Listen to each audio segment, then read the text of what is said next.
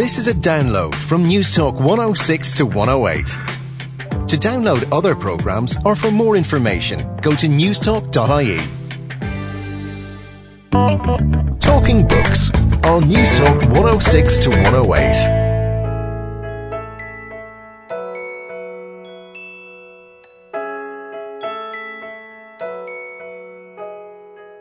What is it like to be under suspicion? And how can perceived guilt or innocence change our intimate relationships, our sense of identity and life? Hello, good morning, and you're very welcome to Talking Books with me, Susan Cahill. Well, this morning's show looks at some of the extraordinary and frightening experiences in life and examines the nature of personal responsibility, of judgment and of proof. This is a show about love and obsession, courage and vulnerability, paranoia and pain. British writer James Lansdowne talks to me about his hugely engrossing new book, Give Me Everything You Have, which tells the disturbing and shocking story of his personal experience of being stalked and harassed by a former student. Began with sort of hate mail, proceeded to accusations of plagiarism, of sexual misconduct, and culminated in death threats against me and my family. The original subtitle for this book was in fact not on being stalked. I wanted to call it Notes on a Crisis because it seemed to me that what I had to offer anyone else was not just my weird little story, although I think that has some kind of interest, but just the record of going through a crisis, the kind of crisis that, stretches you to the absolute limit of what you can take, which is how this was for me. But I felt it would have resonance for anyone who'd been through any kind of crisis, an accident, an illness, job thing, or whatever, that had really driven them to the limit. And considering just how cold, dark and damp it is outside, well, we're going to warm it up a bit and escape to one of the most fascinating and haunting cities in the world, to lovely Istanbul, and review Orhan Pamuk's classic literary homage, Istanbul Memories of a City, with writer and poet Michael O'Loughlin.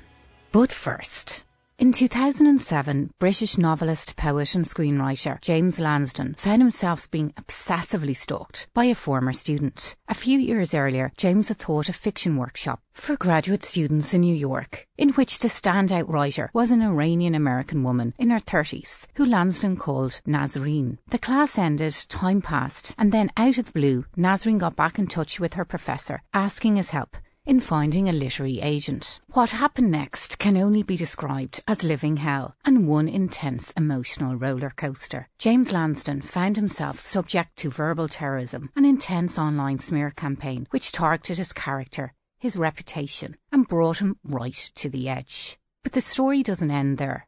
No, it takes a very different and unexpected and intriguing turn. Lansdowne took the brave and enlightened decision to turn this horrific personal experience into inspiration and write a captivating memoir. And I have to say, it's hard to put down. Give Me Everything You Have is a cautionary tale for the 21st century and clearly illustrates the frightening power of the internet and email to give slanders and abuse instant worldwide circulation. The book is as revealing about Lansdowne as it is about the murky nature of modern technology. It's thought-provoking, mature, wonderfully honest, and hugely reflective. While it scared the living hell out of me, I really enjoyed it. And it certainly made me think about what situations I invite, consciously or not, into my life. Myself and James chatted earlier in the week, and I asked him just how difficult it was to write this book. There were a lot of difficulties that I encountered on the way. Mainly the difficulties were emotional, and this is such a peculiar book in so many ways. It's such a private book. It's a book about very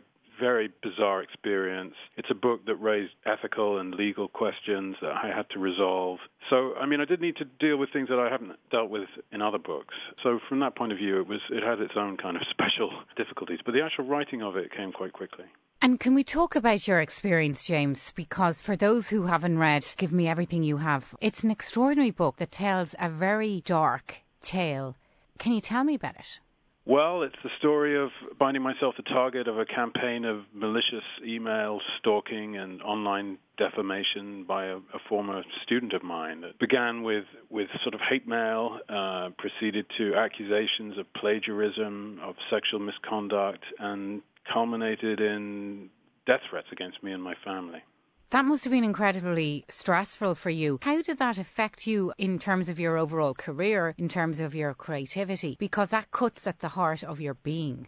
Well, it took me over completely. I mean, this was something that went on for such a long time. I mean, at the very beginning, I thought, well, this is just a strange episode that's going to end and she'll be embarrassed and that'll be that. But it didn't. It just went on and it got worse and worse. And after a year or so, I stopped thinking, well, this is going to end. And I had tried to bring it to an end by going to the police, by going to the FBI, by getting as many people involved as I could. And I just wasn't able to end it. And so after a while, it just began to take over my head. I mean, it was very difficult to think about anything else and increasingly difficult to write about anything else. In fact, most of what I tried to write during the first couple of years, were things that were about different subjects, but they all had a way of just gravitating back into this subject. So eventually I just accepted that this is what I needed to write about.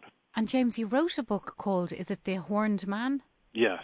And that also touches on issues of obsession, of reputation, of paranoia and very intense relationships. So there are similarities in terms of both books, but one is obviously fiction and one is your own lived experience of the world. That must have been very creepy that you've written a book where there's kind of people are under suspicion and all kind of weird stuff happening. And it kind of plays out in your own life. Yes, I mean, it was very strange. That was a novel that I had written years before this experience happened, and it had these eerie similarities. And it was something that, in fact, Nasreen, which is the name that I gave to my stalker, she was very conscious of it. She was somebody who had read all my books rather closely and referred to them, and referred to that one in particular. So she was quite conscious of kind of playing into not just my kind of present time psyche, but into everything I'd written, everything I'd thought about. All these she was rather obsessed with. But I think beyond that, I mean, there's just something a little uncanny about the similarity of the situations. I mean, that novel was about a guy who teaches and writes and becomes the center of a kind of conspiracy. Well, this is something I explore in the book, that the degree to which anybody is not complicit, but has some sort of relationship to the things that happen to them, even the bad things, has not necessarily a responsibility for them or a complicity with them, but some sort of resonance with them. I think things happen to you perhaps for a reason. At any rate, I was interested in exploring any relation I could between my own psyche and what was coming at me from the outside.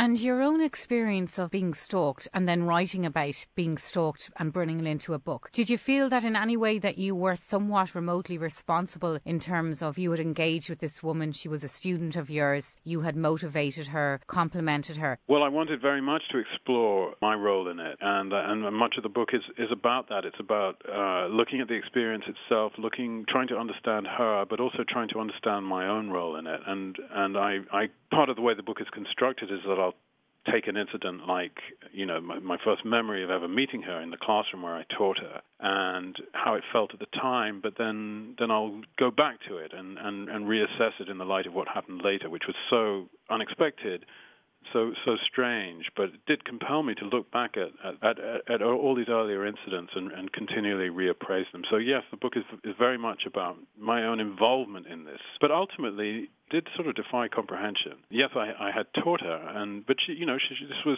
some years after I had taught her. She got in touch with me to ask if I would help edit her novel, and I said I couldn't, which was the case. I was busy, but I put her in touch with my agent, an older woman, and she in turn put her in touch with an editor, and she worked with both that agent and the editor, and they were both a part of her stalking campaign. I mean, she went after those two, one of whom was a sort of elderly woman, and in fact the three of us went several times to the police together. So it was a rather unusual circumstance. It wasn't the kind of classic thing of simply just a teacher and a student. And you have some of her emails that she sent you in the book, and she describes herself as a verbal terrorist. That's pretty full on. Yes, well, she had quite a gift for the phrase, and I hadn't come across that phrase, a verbal terrorist, before, but it seemed to be a pretty good description of her. I mean, it was asymmetric warfare in the sense that she either was or considered herself to be someone who had nothing much to lose.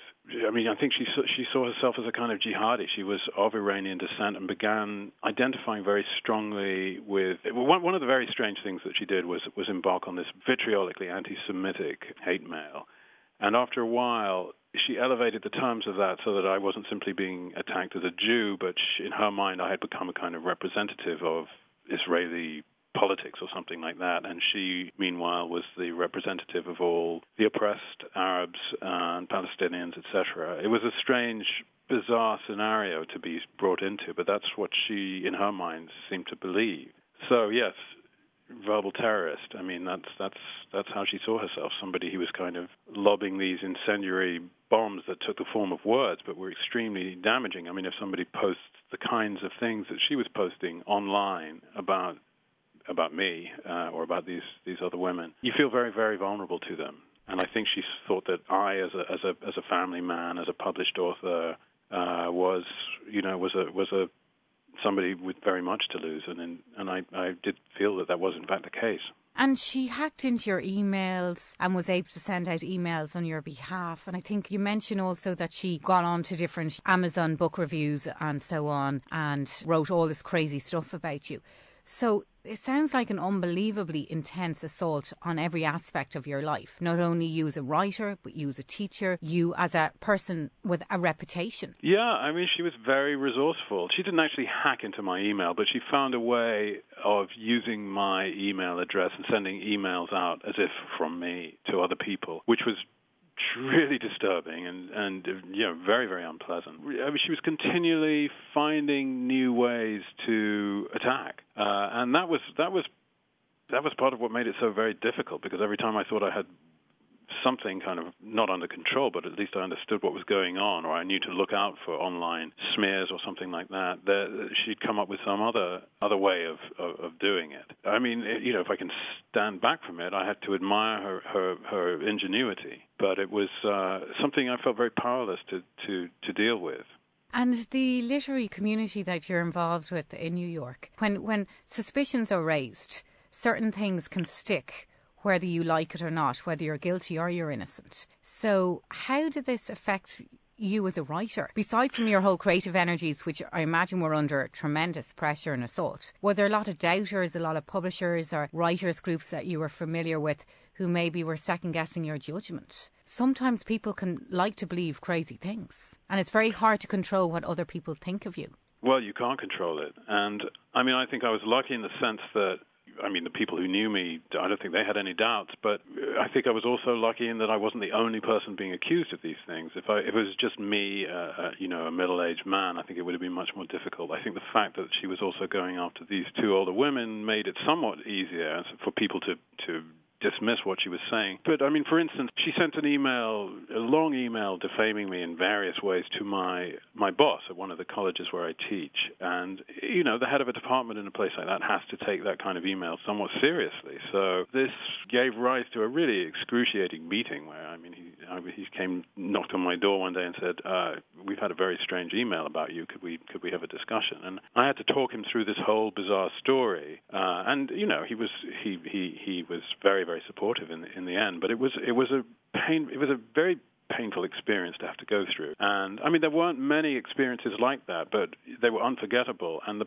problem is that once somebody is making this kind of assault on you over a long period of time, you start to think this is just going to go on forever, and there's going to be one experience like this after another. It doesn't take very much to make you feel extremely vulnerable. I don't think any actual damage was done to me. You can never quite know who reads these postings online and what they make of them. She did leave some very slanderous things on, after reviews I had written on The Guardian, she would leave things in the comments section. But they were, to my eye, they all were a little too preposterous for anyone to quite believe literally. But there's that thing that people have, it might, she might be a little crazy, but no smoke without fire, et cetera, et cetera. And that's the thing that you can never quite rid yourself of, the sense that people might believe you essentially, but are always going to have some question in their mind because of that tendency, that quite honorable tendency, I think, to keep an open mind. And did it make you second guess how you go about nourishing and empowering your students? Because you had told her she was the star of your class. Well, I didn't tell her. Well, that no, was but the star of the class. it comes across that she saw that she had a talent and you were happy to nourish that talent. So maybe now do you feel your hands have been a little burnt by that? No, I mean, if somebody's talented in a class I'm teaching, it's not that I told her or would tell anyone, you are very talented. I just encourage their work, and I respond to it always honestly, in the sense that if I'm impressed by something, I don't disguise it, and if I'm not, I don't disguise that. And I continue to encourage where anything good comes my way. But these kinds of experiences definitely take their toll. I don't know that I'm more wary or anything like that, but I suppose I'm more alert to any possible signs of somebody who could kind of misinterpret things or might be disturbed in any way in themselves. Although when I think back to when I first met her, she was very, functional person and didn't really give any signs of being mentally ill or anything like that, which she clearly was. I think that mental illness certainly played a part in what happened. And when we become obsessed by anything, whether it's a trauma or whether it's a love affair, whether it's, something happening in your job, whatever kind of takes over your mind. When you're under assault like that, how difficult was it for you to not become totally and utterly obsessed by it, so that your every waking thought was Nazarene? Because when we become obsessed with things, we become very vulnerable. Well, I didn't succeed. I became completely obsessed for a period, and I did succumb to... that's what happens. The original subtitle for this book was, in fact, not on being stalked. I wanted to call it Notes on a Crisis, because it seemed to me that what I had to offer anyone else was not just my weird little story, although I think that has some kind of interest, but just the record of going through a crisis, the kind of crisis that stretches you to the absolute limit of what you can take, which is how this was for me. But I felt that it would have resonance for anyone who'd been through any kind of crisis, an accident, an illness, job thing, or whatever, that had really driven them to the limit. And it did have that effect. There was for a long time I really could not think of anything else at all. It's no longer the case, but it certainly was. And did you find yourself under the stress taking extraordinary risks in other areas of your life? Because when you're that under pressure, you get distracted and you can do crazy things because you're not totally present in any situation. It's interesting, yeah. I don't think I did anything completely crazy, but I became short-tempered and pressed, I suppose, for a while, and rather preoccupied.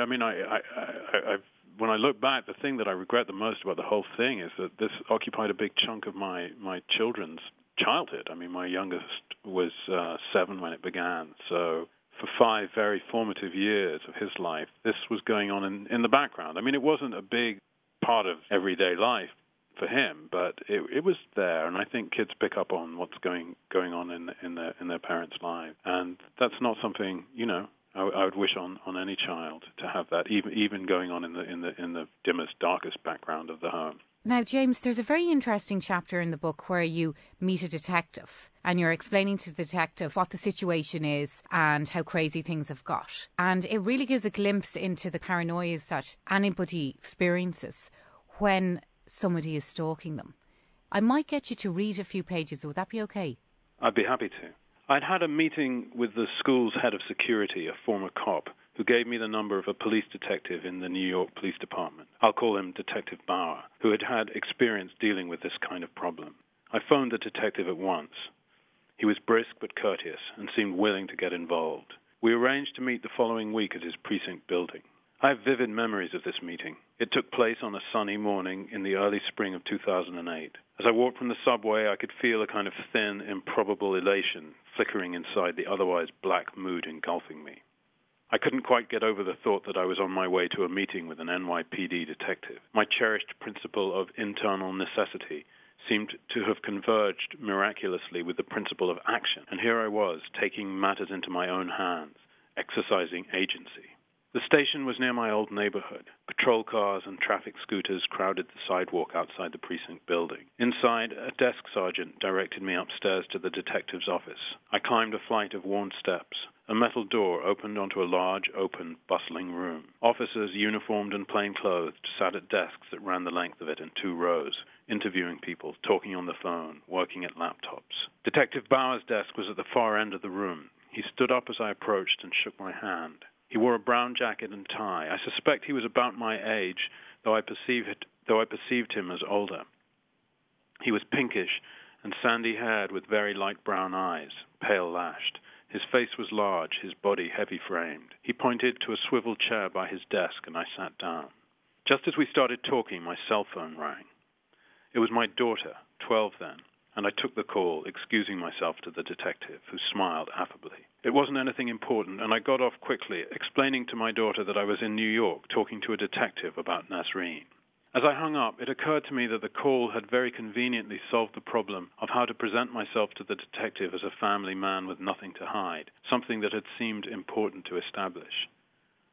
But then almost immediately I began to wonder if it might have seemed a little too perfectly timed, raising suspicions that I'd set it up in advance, which would of course have suggested the opposite, a furtive, private, calculating type. Another of Nasreen's legacies, this corrosive tendency to question and distrust all impressions of other people, my own of them as well as theirs of me. It really conveys how we, in times of crisis and pressure, how we second-guess every aspect of our lives and every decision that we're making because we get so demented.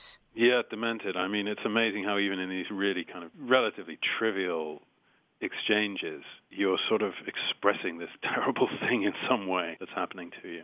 Now, James, at the end of the book, you travel to Jerusalem and you certainly come to grips with the legacy of being a Jew. You know, I'm not religious, but I'm Jewish, but it's not something that I've ever been particularly, not hugely interested in, simply because both my parents were secular. We weren't brought up with any religion or any sort of ceremonies in our household, so it never meant a great deal to me. But when you find yourself at the receiving end of a firestorm of anti-Semitism, it does focus your mind on the question, and it forces you to think about what in my case what it is to be Jewish.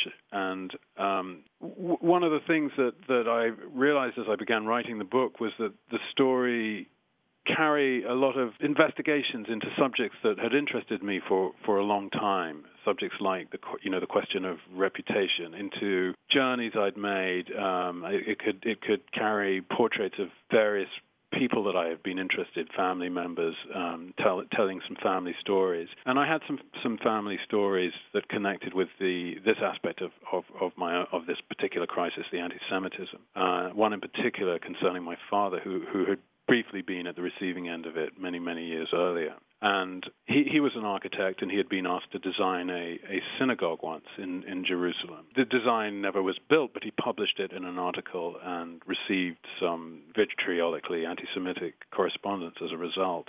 And I remembered him showing that to me when I was about 20, and we were both rather shocked, and he put it away, and that was that. But when I found myself getting similar things from Nasreen 30 years later, brought it back, and I wanted to go to Jerusalem, and I was actually sent there by a magazine to write an article about this synagogue, which was finally built by another architect. But I wanted to be there, to place myself right at the sort of epicenter of Judaism, I suppose, and think about these emails at the sort of geographic heart of faith that I don't particularly observe, but which I am nevertheless intimately connected with. And that was an interesting experience for me. I'd never been there, and it was interesting also because Nasreen had, as I said, she'd elevated this simple anti-Semitism into a kind of political dimension, and I wanted to think about where I stood in the political aspect of it too. And how has the whole experience of being so abused in such a disturbing way by a former student, how has that affected you as a father and as a human being? Because I imagine it has left you a very changed person. Well, I think it definitely had an effect on me. I think like any intense experience it has. It's hard to say exactly what it is. I don't feel like I've been, darkened or sort of irreparably scarred by it. But it's made me, it's possible that it has made me wary in some way. But I struggle to resist that. I don't want it to have affected me. I mean, the book is not in any way an attack on Nasreen. The book is an attempt to understand her, as I said, also to understand my own role in what happened. I felt that I made some progress in that way. I think by the end of the book, I got somewhere, and from that point of view, it was quite positive. I mean, I think that it's a cliche, but adversity, if you do overcome it, can actually have quite a positive effect. And that was British writer James Lanston talking to me about his new book, Give Me Everything You Have. It's a terrific read. And in case you were wondering what the mysterious vibey sounding music was in the background, well, it's Icelandic rocker Sigur Rós. I know it's a bit offbeat, but I think it works. Coming up next, well, we're going to indulge the senses a bit and travel with Orhan Pamuk to his beloved Istanbul. Talking Books on News Talk 106 to 108.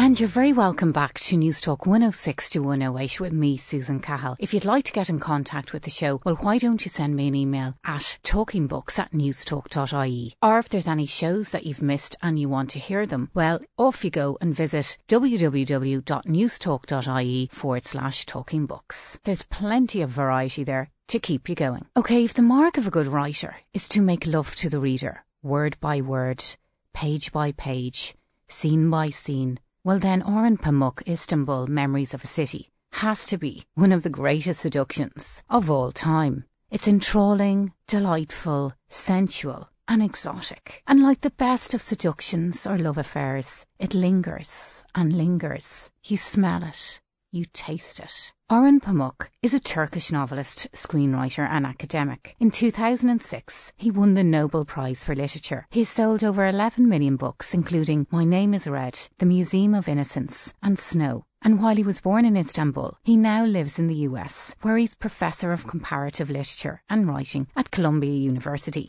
Orhan's a hugely intriguing proposition.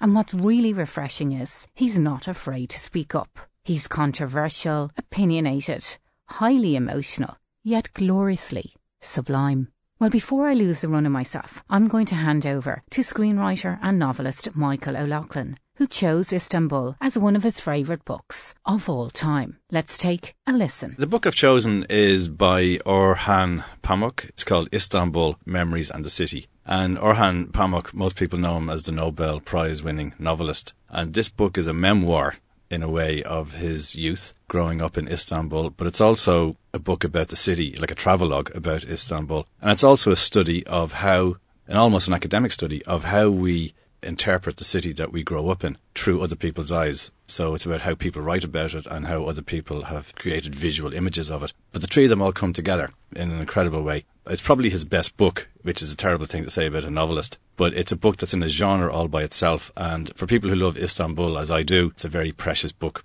And it certainly takes you on a terrific journey through the dusty, crowded streets of Istanbul. It's steeped in history as a book, and the city is steeped in history. So can you tell me about that? Well, Istanbul it's a fascinating city in many ways with regard to the way it treats its own history, because it's a city that's 2,000 years old, and it's a city really of ruins. The city is a ruin of itself. It was once one of the greatest cities in the world, and then after the disaster of the 19th century and the collapse of the Ottoman Empire, then they lost in the First World War, and the city became a ruin almost. One of the things I love about Istanbul is that when you go there, there's no monuments to itself, but they are coming. That's another issue. But there are ruins everywhere, and people treat them with a kind of irreverence. They feel this great kind of melancholy about the past, which Pamuk talks about. He calls it huzun, is the Turkish term, and it means a kind of a resignation, a melancholy that's kind of evoked as he walks along the streets at the poor suburbs and the crumbling houses and the Bosporus in the distance, and it's all dusk. The end of the world, the end of an empire, the end of Europe, where Asia begins. And he communicates that feeling of not despair, it's a kind of a contented despair, which we almost see as being Eastern, but he doesn't, interestingly enough. He sees it as being something very specific to Istanbul, and that has to do with Istanbul's relation to the West. And the city has a huge personality, and the different places that he visits and the different memories that he evokes in the city. Can you talk to me about his approach to writing about his city? That's what makes the book so interesting to me personally. Like all writers, he spends a lot of his time wandering around the city, late at night or early in the morning, just wandering, the flaner, as Walter Benjamin mentioned. The thing about wandering around Istanbul or wandering around Dublin, wandering around any city that you've been born, how do you relate to the city? And he mentions Walter Benjamin about how it's very difficult for somebody to write a book, a travelogue about his own city. The reason is that yourself comes between you and the city. You see a different city than the outsider sees. That's what this book is about. It's about the relationship of the self to the place that it grew up in.